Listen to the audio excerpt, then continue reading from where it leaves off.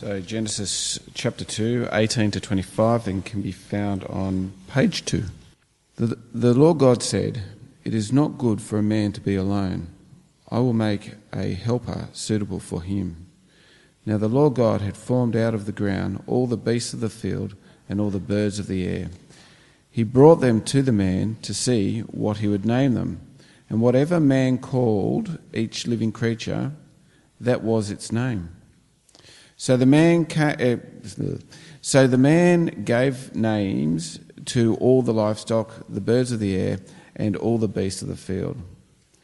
But for Adam no suitable helper was found. So the Lord God caused the man to fall into a deep sleep. And while he was sleeping, he took one of the man's ribs and closed up the place with flesh. Then the Lord God made a woman from the rib he had taken out of man, and he brought her to the man. The man said, "This is now bone of my bones and flesh of my flesh. She shall be called woman, for she was taken out of man. For this reason, a man will leave his father and mother and be united to his wife, and they will become one flesh."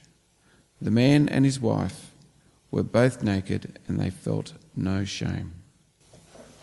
I'll be reading from 1 Corinthians chapter 11, verses 2 to 16, and it's on page 1135 from the Bibles in the foyer. I praise you for remembering me in everything and for holding to the teachings just as I passed them on to you. Now I want you to realise that the head of every man is Christ, and the head of the woman is man, and the head of Christ is God.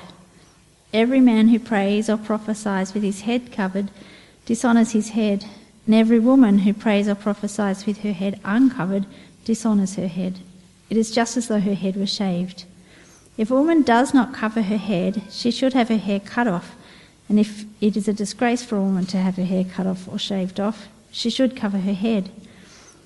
A man ought not to cover his head, since he is the image and glory of God.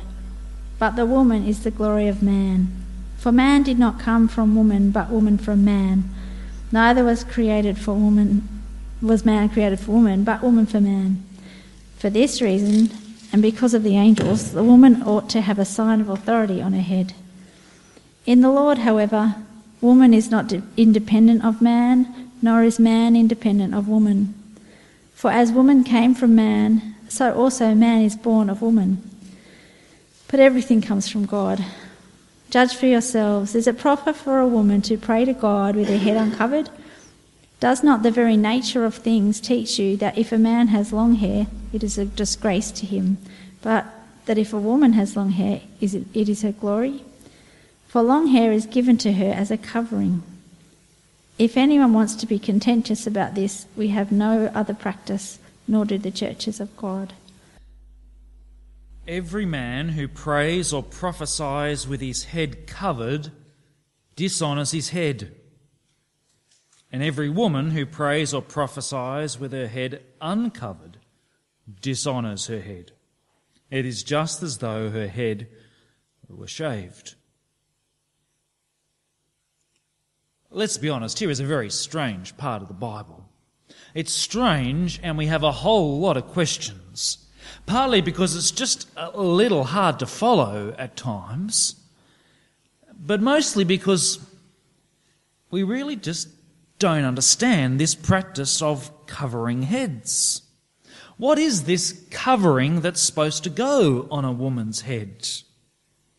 Why is it important? And most importantly, I think, the main thing on our mind is, why isn't anyone doing it tonight? And should we still be doing this today? A number of the older people this morning told me how the women always used to wear hats in church, and the men would always take their hats off. But seems to have dropped out. Is that important? There are a whole series of questions in this passage, but underneath all of them, more important than all of them, is one simple truth.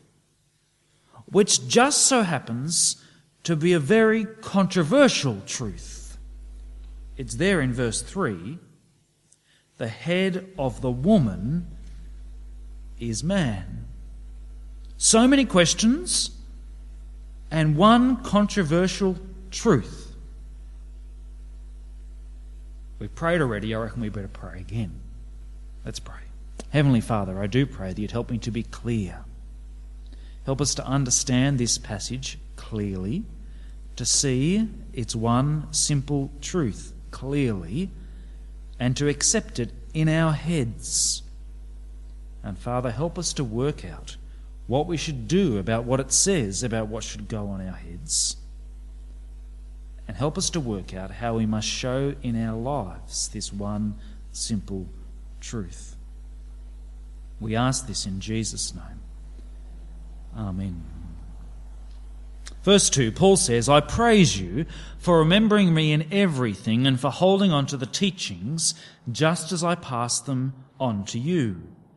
Now I want you to realise that the head of every man is Christ, and the head of the woman is man, and the head of Christ is God.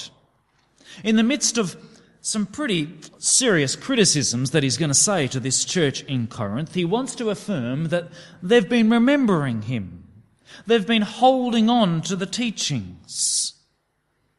But there's something that he wants them to come to know. Something that he wants them to realise. Verse 3. Actually, there are three things, aren't they? Verse 3. Now, I want you to realise that the head of every man is Christ, the head of the woman is man, and the head of Christ is God. Three things, but one stands out. The head of man is Christ. God raised him from the dead, exalted him to his right hand, and now every knee and every tongue will confess that Christ is Lord. The head of every man is Christ. That's why we want to reach the lost, isn't it? Also, the head of Christ is God. They are both God. They're both divine. They were equally God. But God the Father sent his Son. And his Son said on Easter Thursday, not my will, but yours be done. The head of Christ is God. But the one that stands out's in the middle, isn't it? And that's the one that's the centre of this passage. The head of the woman is man. We've now come to our senses and we can say that men are from Mars and women are from Venus. Men and women are different. But it's not okay in our society to say that one of them should be the head or the leader of the other. And so some people have said that this word here, head, doesn't actually mean leader or responsible one, but source. Like the head of the river, where the river comes from, the source. So the source of the woman is man. Well, I don't think the word actually means that. But even if it did, how would it fit here? How can the source of Christ be God? I thought they were both God. They were both eternal. How can Christ have a source? And in Ephesians 5, where Paul says that wives are to submit to their husbands because husbands are the head of the wife, clearly that means authority, doesn't it? It means responsibility. Now, the word here means leader. It means responsible one, the one to whom the other one submits. So the leader of every man is Christ. The leader of Christ is God. And the leader of the woman is man. Why is that the case? Is it that God has made men cleverer? That God has made men better leaders? No. No, it's because God has designed it, has intended it this way. He intended it this way from the beginning. That's what he says as he explains the reason in verse 7. Do you see? A man ought not to cover his head, since he is the image and glory of God. But the woman is the glory of man. For man did not come from woman, but woman from man. Neither was man created for woman, but woman for man. We saw it in our Bible reading, our first one tonight, didn't we? God created man and woman, male and female, both in the image of God, equally valuable, equally precious. And he made the man first from the dust of the earth and breathed life into him. He put him in the garden and told him to rule the garden. He is responsible. He's from God and he's made for God. That's what it means, that he's the glory of God. The woman, though, says Paul, is the glory of man. Does that mean she's just there to show the man's glory? She has no glory of her own? No. Verse 8, he explains what he means, doesn't he? The woman is the glory of man, for man did not come from woman, but woman from man. Neither was man created for woman, but woman for man. It was not good for the man to be alone. How could the man on his own fulfill God's purpose of ruling the garden and filling the world? He can't do it. He's weak on his own. He needs a helper who's suitable for him. So God made the woman. Out of the man, that's why she's called woman, out of man it means, and made for the man a helper suitable for him.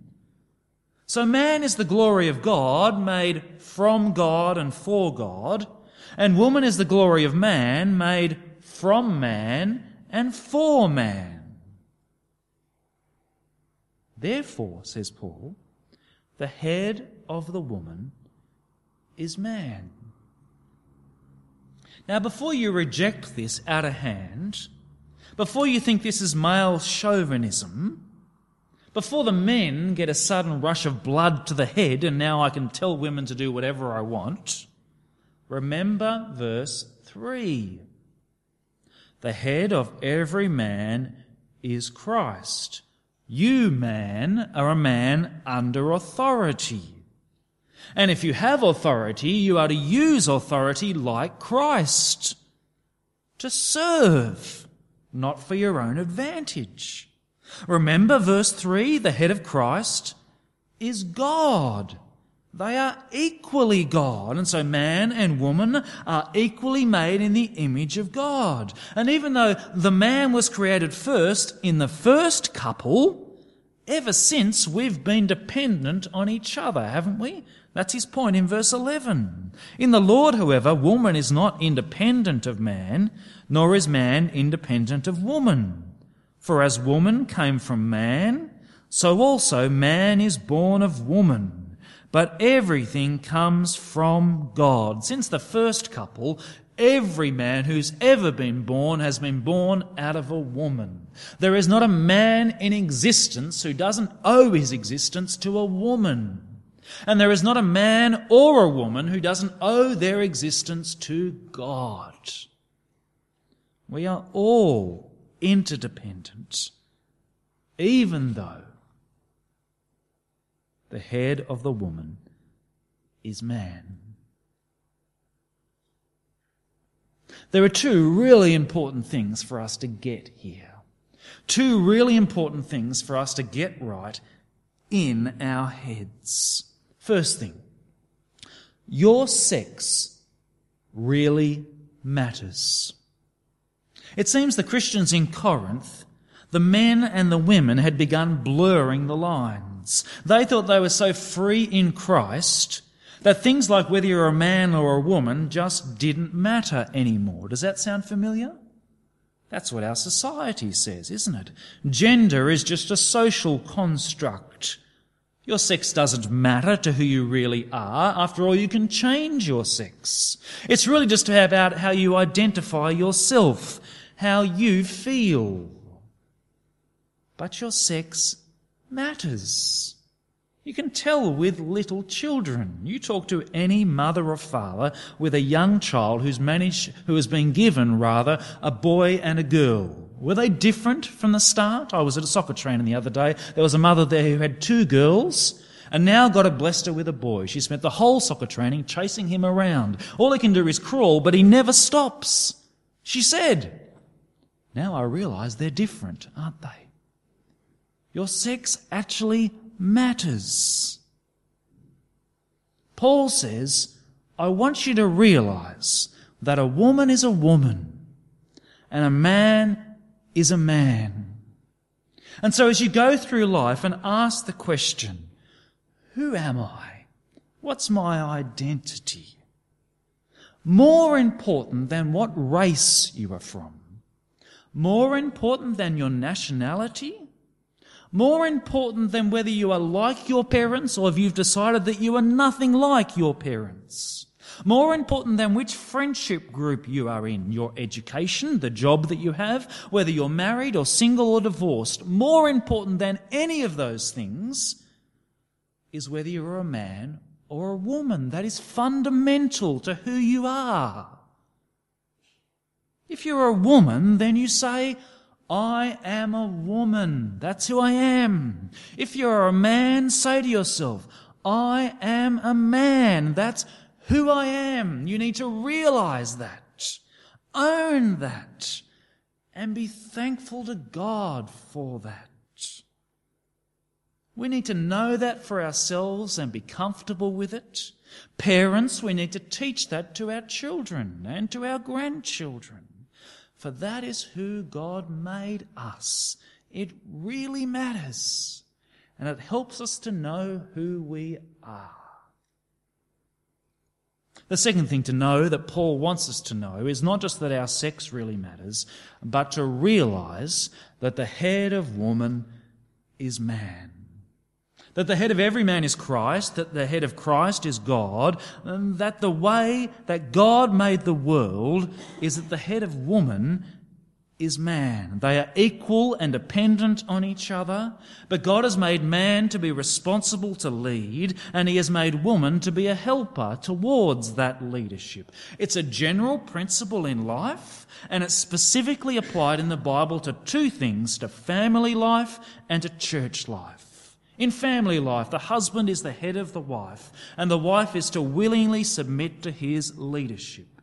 In church life, men are responsible to lead and to teach. Women are to do all sorts of ministry. They are to learn, but they are not to teach and lead men, says the Bible. Women, do you realise this? Paul asks. Do you accept this?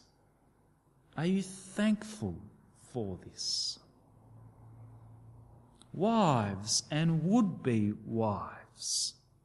Can you see that this says this in the Bible? That it's a good design from God. And so do you want husbands and future husbands to lead and take responsibility? And do you want to follow their leadership? Husbands and would-be husbands. I am so tired of hearing about husbands who let their wives down. So please, seek to lead like Jesus. Lay down your life for your wife. Forsake all others and serve. Husbands should do housework. Servants serve. That's sort of part of the job. And they should be leading in making decisions and discipling their wives and discipling their kids. In church life, men, you're responsible to lead and teach. Have you got that in your head? Are you willing to step up? This coming week, the children at our local schools will have their Easter hat parades. And so the children want to know, and the parents want to have it settled, what's going to go on their heads. When you come to this passage, that might be the foremost thing in your mind. What's this head covering thing? But the reason we had the Easter hat making thing yesterday was not so that the kids would have something to put on their heads, was it? It was so that they had the right thing in their heads. What is Easter all about? Same thing in this passage. The main thing is to get right what's going on in your head. Here is the one simple truth in this passage. The head of the woman is man. So your sex matters to who you are. And you need to realise this truth and accept it. Well, what about this peculiar teaching here in 1 Corinthians 11 about what should go on your head? Let's have a look at it. Verse 4. Every man who prays or prophesies with his head covered dishonours his head. And every woman who prays or prophesies with her head uncovered dishonours her head. It is just as though her head were shaved. Those of you who were here last week will still remember the story that Lillian told, the lady from Uganda, about the impact, her terrible upbringing and the impact that her sponsor from Australia had upon her life. She went on for a long time, didn't she? But none of us were looking at our watches because it was riveting. I reckon that was the longest time that a woman has spoken in our church, probably ever. But wasn't it fantastic? It was fantastic and right because of verse 5. Because the Bible does say that the head of woman is man, and so men are responsible to teach, and 1 Timothy 2, women are not to teach over men. But verse 5 says, every woman who prays or prophesies. And that's a right thing to do. In 12 to 14 of 1 Corinthians, he'll talk about this issue a lot. And prophecy, what is it? It's to speak in the gathering of God's people in church, to speak out loud, to encourage other people. That's what she was doing. And that's what verse 5 is talking about. Now it says in verse 5 that men are to do that uncovered, and women are to have their heads covered. What is this covering that they're to have? Well, some people have said that really it's just about your hair and how your hair is to be arranged upon your head, and the women are to arrange it somehow so that their head is covered especially. Is it just hair that he's talking about? I don't think so, because verse 4 says that a man is to pray and prophesy with his head uncovered. Therefore, he'd need to have no hair. Now, there are a few people in the morning service who would have qualified for this. But looking around tonight, no one. There'd be no men who'd be allowed. You'd have to be bald. I don't think that's what it is. It's not hair. It's some sort of covering on your head. It's either a veil, like they have it, a wedding veil back then and today, or it's some sort of shawl thing, or something like a kerchief, which is like a handkerchief. That's weird, isn't it? Something on your head. Whatever it is, it's clear why, in a way. It's to show what's going on in your head by what's on your head. The man is to realise that he is a man, and so he's to accept that the head of woman is man, and so he's not to wear a head covering. The woman is to realise that she's a woman, and so she's to accept that the head of woman is man, and so she's to wear a head covering. And if a woman refused to cover her head, especially after Paul's explained it, well, that would show what was going on in her head, that she didn't accept this teaching. The head of woman is man, therefore her head must be covered. Does that explain the connection, do you think? It doesn't to me. The head of woman is man, so man may not wear it, the woman must wear this covering. Why does it matter?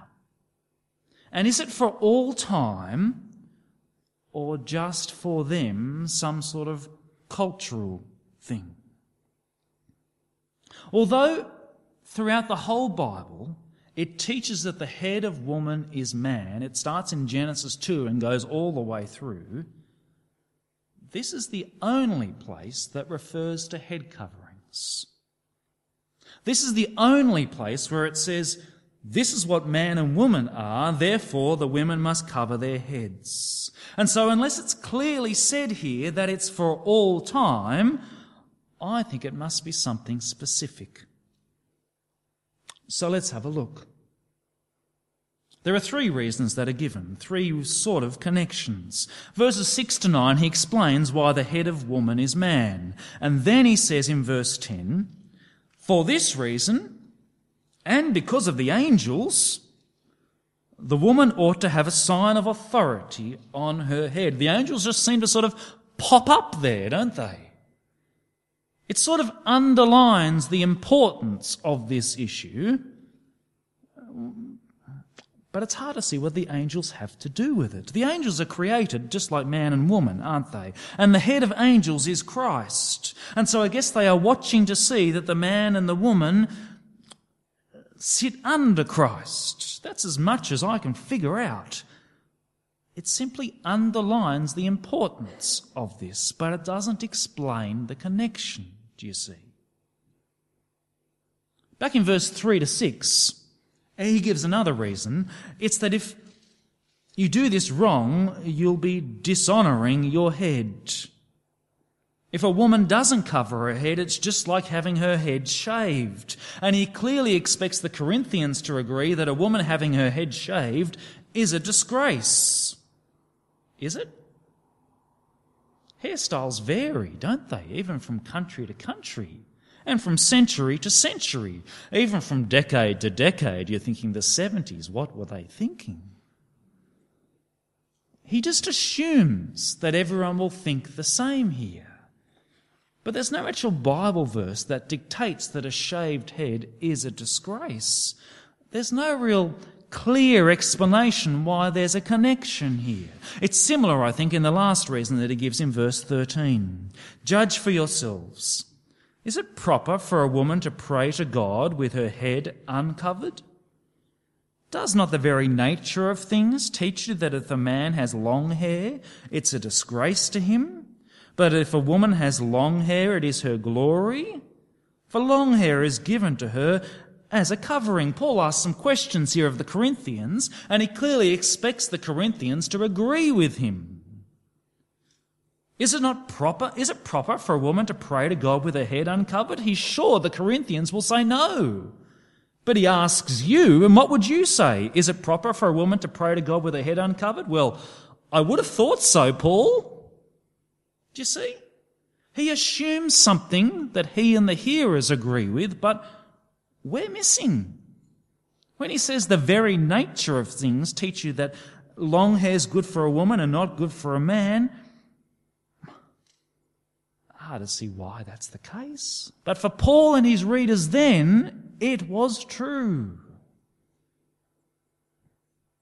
Do you see, right throughout the Bible, the head of the woman is man. But this is the only time where it talks about head coverings. And so it seems to me, since there's no real explanation of the connection between these ideas, that this is something for then at that time. It's not just for Corinth, it's for all the churches. The last verse shows you that, doesn't it? But it was for that time because of their understanding of what a head covering would mean. It's a bit like the command at the end of 2 Corinthians to greet one another with a holy kiss. Did you know the Bible said that? Greet one another with the holy kiss. Now, love one another is a general principle we should obey, shouldn't we? But if Paul had said, you must greet one another with a holy kiss every time you gather together, when you arrive and when you leave the building. If you do not, it will be a disgrace. Would we obey it? Well, I think unless he'd explained the connection, unless he pointed to a verse in Genesis 3.5 God created the holy kiss to be used for all time when his people gathered together, then I think it would be up to us to decide whether we should do it. Let's be honest, the holy kiss, whatever it looks like, would be plain weird, wouldn't it?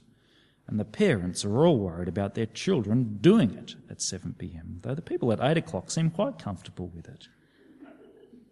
Do you see? General principle, but a specific command that was relevant back then, the holy kiss. And I think the head covering is in the same category. It's what's going on in your head that matters here, not what is put on the head. So how do we show this principle today? This principle that the head of the woman is man. Would it show at all in what you wear? Well, not in head coverings, I don't think, but clothes do matter, don't they?